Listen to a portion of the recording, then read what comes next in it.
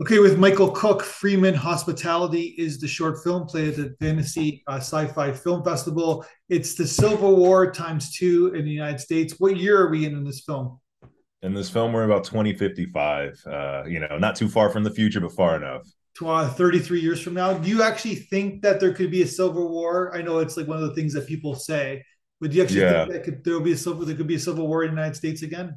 Well, it's one of the reasons where I really started asking myself that question. It's just like if there was to be a civil war, what would it look like? What would it take? So Yeah. like, in kind of thinking about this and doing the research, um, it was like we started with the answer we wanted. It was like we want there to be a civil war. What would that look like? Because clearly it wouldn't look like the one that took place in the late 1800s. Like, what would have to be the climate? What would have to be the temperate? What would have to be the people? So while I'm going to say, do I think there could be a civil war in this universe, the Freeman Hospitality? Yes. I'm hoping no, Yeah. honestly. Like in actuality, that'd be horrible for everybody. But, if enough horrible events happen and enough of the right people don't temper down ideas and climates, it's just like, man's nature against man. It's just like I don't want to say no against anything nowadays. It's one of those things where like it's like the first Civil War, there was a geographical divide, obviously, right, north and south. But everybody, we kind of talked before we press record, is that everybody's like mixing with each other, right? So you can't, you're going to run into a Republican, you're going to run into a Democrat, no matter where you, what state, Mm-hmm. or you live in Georgia, which is, Mm-hmm. 50-50, I guess, right? So it's hard to have a civil war when everybody's kind of like mixing with each other, I Mm-hmm. guess. And that's really, again, like you're really getting into the meat of like all the pre-story that went into the actual stories. Like it Yeah. wouldn't be clean. It's not going to be divided on a Mason Dixon line. It's just like you're going to have like a lot of the ways like friends against family and brothers against sisters and people who are kind of mixed up in this pool where it's like Yeah. and this is really the Freeman Hospitality is supposed to show like what a sad state the world would Yeah. be in if we decided that we wanted to just pick up arms and fight against each other. It's like again, this is all the pretense and the story work that went into making this, but it'd be a sad display of a certain section of people power grabbing, certain political crimes just not being facilitated and not being prosecuted to where you could carve out large swaths of certain states, certain parts of states, certain counties that Yeah. could technically want to secede from it. But again, the idea to take this project forward is really to kind of examine why that would be such a bad idea. It's like, Yeah. okay, you want a civil war? Here's how crappy, and here's what it really would look like. Like, we hadn't even gotten to the whole idea of like what your currency is going to do, what your resources are going to do, Well, how you're going to economically, yeah, political everything would be. economically Yeah. speaking, like it's going to be a sad state of affairs. So rather than focus too much on the violence, it's like Freeman Hospitality is really supposed to be a question mark of just like, this is not going to be just a bang bang shoot 'em up type of thing. Like there are a lot of political and real world ramifications that come with Sure. this type of world if we go down this way. Which is, but it leads to the interesting question, because it's like the United States is the number one nation, and of course everything's got tons of flaws to it, but there's more commonality than there is divide, which is like, but when you're in the mix, like where you are in the States, it's hard for you to see that. And Mm-hmm. I guess step one is when the democracy kind of fails itself, where like, say, this is hypothetical, of course, but Mm-hmm. like, say a president decides that election isn't fair, Mm-hmm. and decides that basically that like basically that I won the election even though you didn't, and that's sort of Mm-hmm. like, and when people are denying democracy, that's step one of a civil war, which is Yeah. scary, right? Because it's happening now. Yeah. Our democracy, all democracies, all governments, if you really think about it, that one of like you see it around the world happening right now. It's based on a fundamental idea of trust and agreement on a certain set of rules that, as you can see over the last 4 years, if you have people in charge who are just willing to buck the norm because there's no way to properly prosecute them, or there's people who believe without a shadow of a doubt that the election was stolen or they're right, even though the votes say another thing. It's just like, who's going to check them? Who's Yeah. really going to check them? Like, so it is kind of just be pondering that question where it's just like, what happens if these things just sort of start to spiral? And that's why Freeman Hospitality, we took it back, just like, the family, the Freemans, are who we choose or who I chose to display and who to follow to kind of show these questions and Yeah. maybe or maybe not get these answers. It's the individual story within the macro kind of idea, which is great. Exactly. This is a Exactly. 20-minute short. Is this like a proof of concept? Is there a bigger story here? This is a proof of concept for a larger series. Yeah. We have a full. That's why, like, when you're asking me all these like questions, I was like, oh no, this is in our Bible, man. Like, Okay. we have asked all these questions. We understand the lore. Like, we've got like a very deep understanding of the world we're trying to populate. But yeah, this is a proof of concept. We do have a full pitch deck and a pitch Bible that we are shopping around right now. We're really just looking to present this to people in the short film category, because in today's age, like, everyone's got a streaming platform, Yeah. everything's proliferated, and I'm the type of filmmaker where it's just like I want to just bring this idea to the people and see how we can gain traction, see how we can make this larger. But we've definitely done our homework and we're definitely ready for that. But that's why this 20-minute short is kind of packaged the way it is, so it can exist in this film festival market, but also does enough to where it gets viewers very, very excited and wanting to know more. Gotcha. And so the setting is that there's the Badlands of South Georgia, and then there's like so they have the security the security family, I guess, is that they have to escort Mm-hmm. a foreign journalist into the war torn Badlands, I guess, right? That's sort of the Mm-hmm. Correct. concept. That is sort of the concept. I mean, think of any, conflict, Afghanistan, Syria, and that's kind of where this started. You have what you call close protection agents, who their main focus is to escort VIPs into these hot zones. Gotcha. So, Which is when happens now, right? Like, yeah, yeah, it's a very real industry filled with yeah. very real people, and we were very fortunate to talk to a lot of people who do close protection services and journalists who go to war torn areas to ask them, like, what is your life like, how do you operate, how are you living, like, what is your mindset going into this, to really kind of lay this onto what would Georgia have to look like for this to happen. Like, if you can imagine, like, there are safer areas of the state than there are not safer. Like, there's areas of the state that could still have a thriving economy, and there are areas of the state that lawlessness is broken down and is kind of like a glorified gangland in a lot of Yeah. ways. And if there's, like we said earlier, if there's no one there to check these people, or if there's enough people in power who allow this to happen, then yeah, you could definitely see someone with a family like this, who own a business like this, who have these skills and resources, operating in this state, in this time, just really trying to make ends meet, which is why we wanted to focus on the Freemans like this. Like, you start with a family who is fully engulfed in this world, and all they're trying to do is survive. They offer a Yeah. service amid this chaos. And there's an ideology concern too, right? Because they're escorting this journalist into this to the local tyrant, and it's like they're trying to make a living, but at the same time, it's like, what do you sacrifice? Like, how much of your ideology do you sacrifice to make a living? I guess, right? They're definitely treading a very thin line. There's a deleted scene that we actually didn't make it into the film, where, like, they kind of more so say their ideologies when the because the journal, a through line of it is like they're working on this and they haven't gotten paid yet.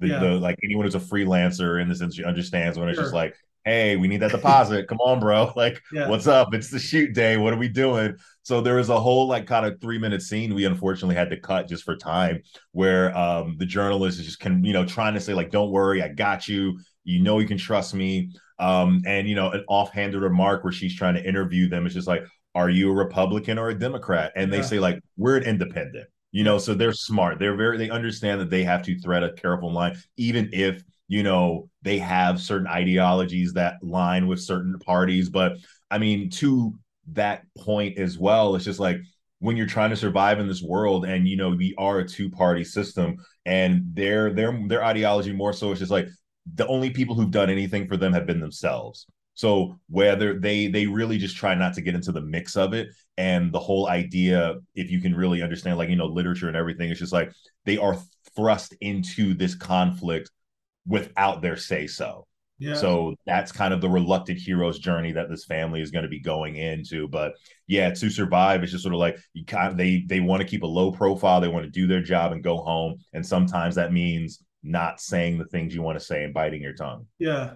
And it's well, it's there's an corporate analogy too, right? Sometimes we do that. We're all guilty of that to a certain extent, A right? hundred So, percent, yeah. Yeah, you're working in this world, man. It's just like sometimes you gotta.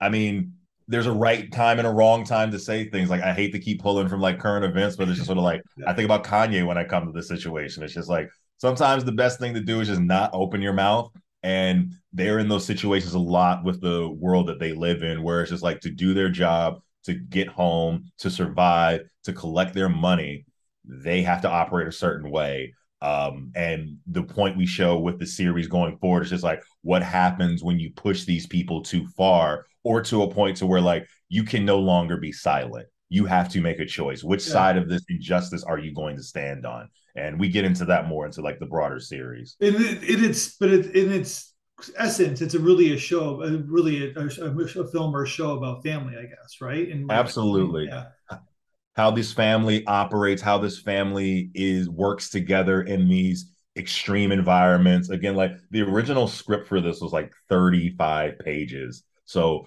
cutting it down to 20 was really what we wanted to do to just kind of showcase it out. But it's just like, you only have so much time in yeah. like this day and age to right, but really just show the nuances of the family, how they operate together, like displaying families on screen who have these certain set of skills. It's like we wanted to not just do a giant exposition dump. We wanted to show how they are in the morning, like what their dynamics are like in the kitchen, what their Well, that's dynamics I are was like just on the going to allude to battlefield. that. Yeah, That's how you start your film. You basically yeah, start the family is in the kitchen, like just like any other family. yeah. Like all the conversation, a lot of the conversation happens in the kitchen during meals, and that's how you. It's funny. It's like you guys said. It's a grand idea, but you start your film with the family talking in the kitchen.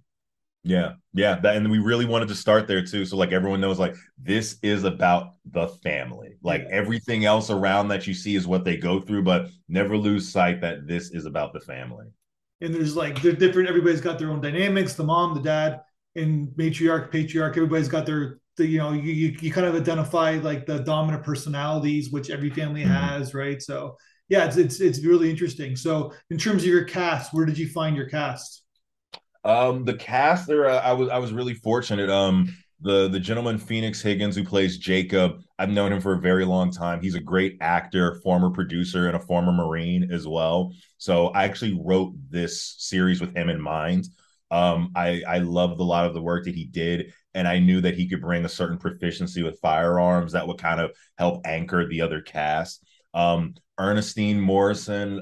She's been a friend of mine for a while as well. A really strong actress, a commanding presence. I Yeah. wanted to see her in something new. I was really surprised she said yes to this project, honestly. Like I see her in a lot of great dramas and great romantic comedies and stuff like that. And my only regret is that she didn't have more to say.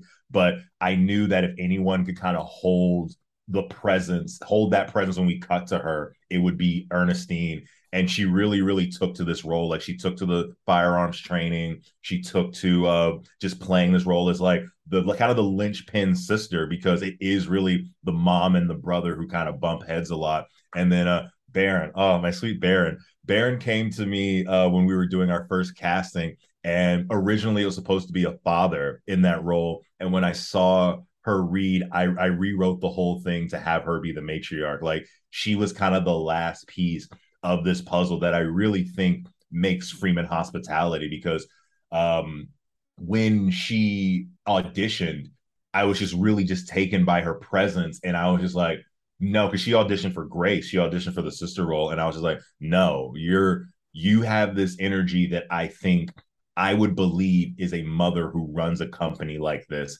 So if you're willing, I'd like to rewrite this story with you Oh as the wow, matriarch. Yeah. that's a No, high like compliment. I definitely rewrote a lot of this and just like kind of put Baron into that. And she again, just like there was never a doubt. Like as soon as I saw that, I was just like, I got to rewrite this for you. Like I want you in this. I want you in this role. And I definitely think the film is made better by her in that role. So the Sasha, the is she Yeah, is who so played Natalie, right? Sasha came in Natalie. Again, another Georgia native. Her audition just completely floored me. I wanted a British journalist, but I also said in the thing, it's just like, if you can't do the accent, like it's fine. But I think she comes from a heavy theater background, and she was really excited for the role. Her and Lauren, who plays Dax, both of them really came to these roles and brought something. And that's how I like to work with actors. Like I also I direct like a viewer. Like I Yeah, give you I tell actors I'll get you 90% of the way there. The other 10%, I want you to have some fun with it. I want to be surprised. And both her and Lauren really took to their roles as Sasha, as Natalie and Dax. That made me lean in a lot. Like I was excited for the things they were going to do, even the way like Lauren did his hair to kind of have that one little ponytail, the way he kind of infused this old Southern type of Baptist preacher into this gangland environment, the yeah. way Natalie, the way Sasha even kind of Sasha asked me like what's a play, what music are they listening to during this time, like Yeah. to know that she comes from a family of journalists and like she's got a kind of a chip on her shoulder. She's trying to prove herself. So like what she knows about this conflict, she doesn't really know a lot. And I wanted that to kind of come through when she finally sits down with Dax and she's like, oh, I may have gotten into way more than I bargained for. So Yeah. both all the actors on this project like really took to the roles, and their excitement made me excited, and that's why I loved working with all of them. Like they brought something to this film that I could never. And I think really good actors will do that to a project. They'll just elevate it like in ways you couldn't imagine. So most of the like half, almost half the film is the conversation between the two, the journalists and the tyrant, and yeah, Mm-hmm. Lauren, his name's Lauren, and like yeah, really convincing, tough role because it's like he's got to be have that leadership quality and that Mm-hmm. kind of like he's got to have that he's almost like insane in a sense, right? Like Mm-hmm. but he still has that presence. So are these two characters in more in the journey, or like are they just in this proof of concept? Are they No, gonna they are like some of my favorite, and not to cut you off, but it's like I think I kind of knew where you were going, but like yeah, some of my favorite stories, or like at least some of my favorite stories are stories that are big but also small. Like yeah, it's a big world where we focus on just a handful of characters. Like this isn't really Game of Thrones. This is more The Expanse, and this is more Andor. As far as just like there's a lot going on, and we really stay with this cadre of characters, and I think that really helps the viewer sort of get really really understand what's going on. We're not like hopping from person to person to person. So yes, like Dax is the linchpin in this entire series. Natalie is the linchpin in this entire series. Like everyone kind of you carry through with these people from the beginning to the end, and they change. And sometimes they don't change for the best, but seeing them change, seeing characters that you're invested in, like they're supposed to take us through this journey, and how they react to certain things is why we become invested in the story. yeah. And then something takes place, and you kind of change your directing style after that. Little bit of a I don't want to give too much away, but Mm-hmm. 12 minutes in, something occurs right where like there's uneasiness, and you kind of change your like you did you like switch from like I this is like a basic question. Did you switch from Mm-hmm. like tripod shooting to like handheld or like steady cam?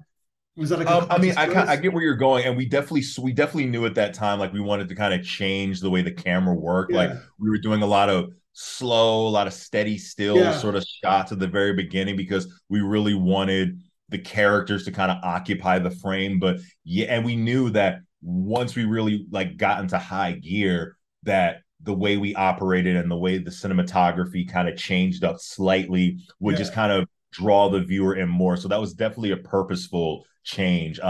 But really, that was always the idea. It's just like, let's shoot this traditionally. Let's shoot this in a way that really lets the actors take the frame, old school Steven Spielberg, old school Kubrick style, where it's like they go small and they get big.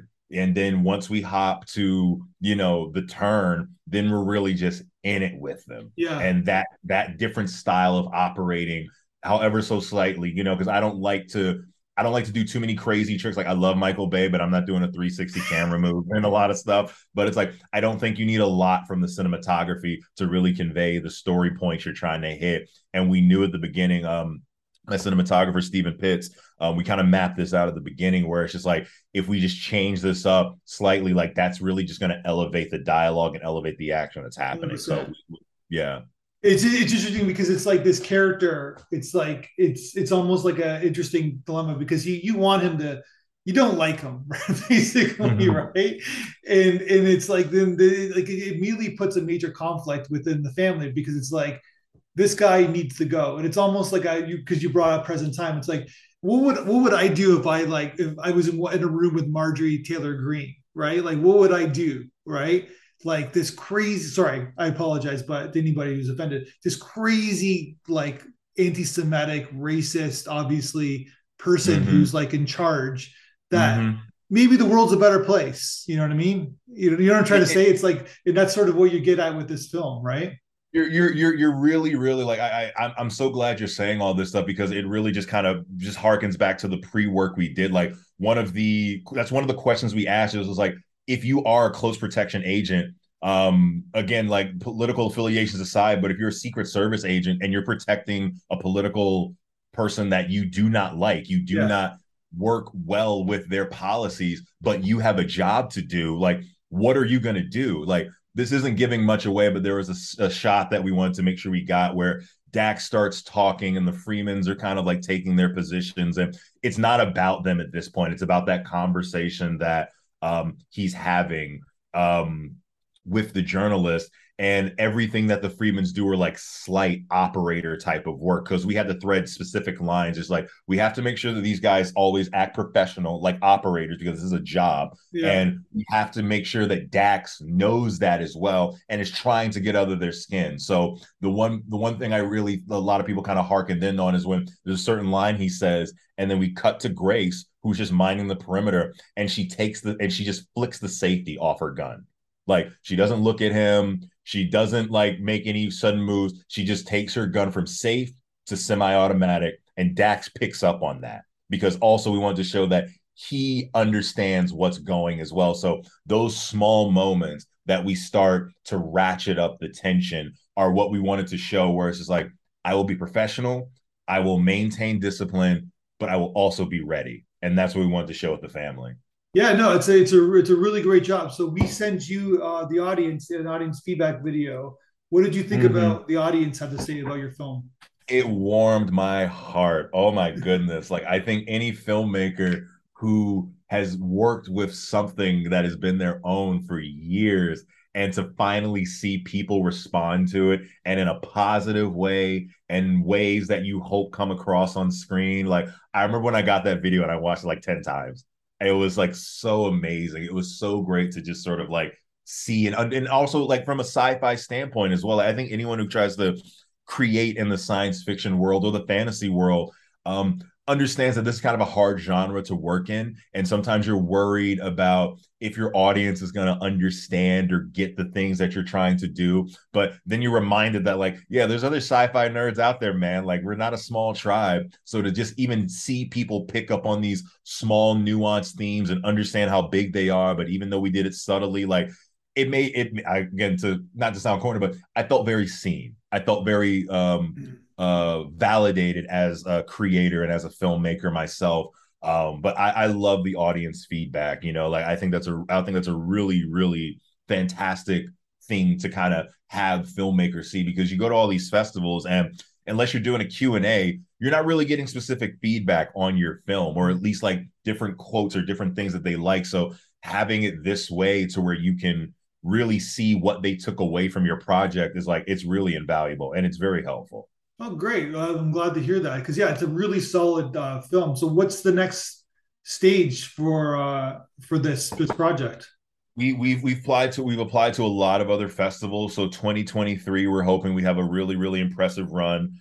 This is a proof of concept, so we're also reaching out to our connects at certain networks, certain streaming platforms, to just see if we can get like the ball rolling, and see, like, start that journey that everyone hopes they can start, that journey of getting a project developed into something larger. And these two ideas go hand in hand. So like, the audience feedback, these festivals mixed with, the head honchos and the muckety mucks and the big chairs to kind of give us the funding and the logistics and the resources we need to really bring this to the people properly is what we're trying to do in this next stage. So we're on our campaign tour right now. Is what I'm telling all my friends. Is like we're on the campaign tour, baby. You know, we're knocking on doors, we're kissing babies, we're getting into other festivals. You know, we're posting online, we're trying to get the word out. And honestly, this is one of my favorite parts because like the work is done and now I just get to go around telling people about it. And I really feel like,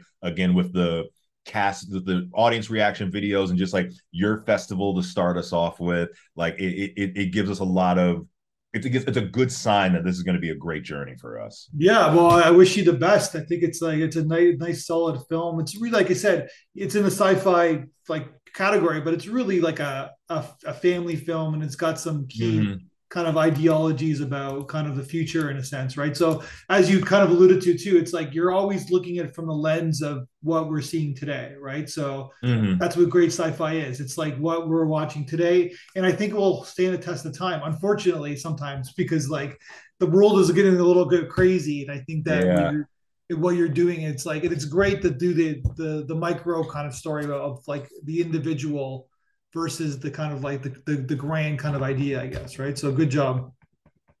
Yeah, I think really good. I think really good sci-fi can allow those type of conversations to happen. So yeah. Well, I wish you the best. Let's talk again when when this thing's a series or when you make your next film.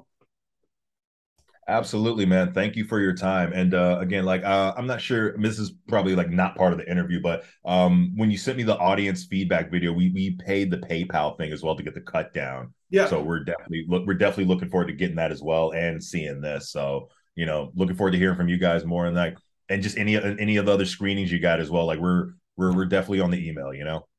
1, 2, 3, 4, 5, 6, 7, 8, Schlemiel, Schlemazel, Hasenbemp Incorporated.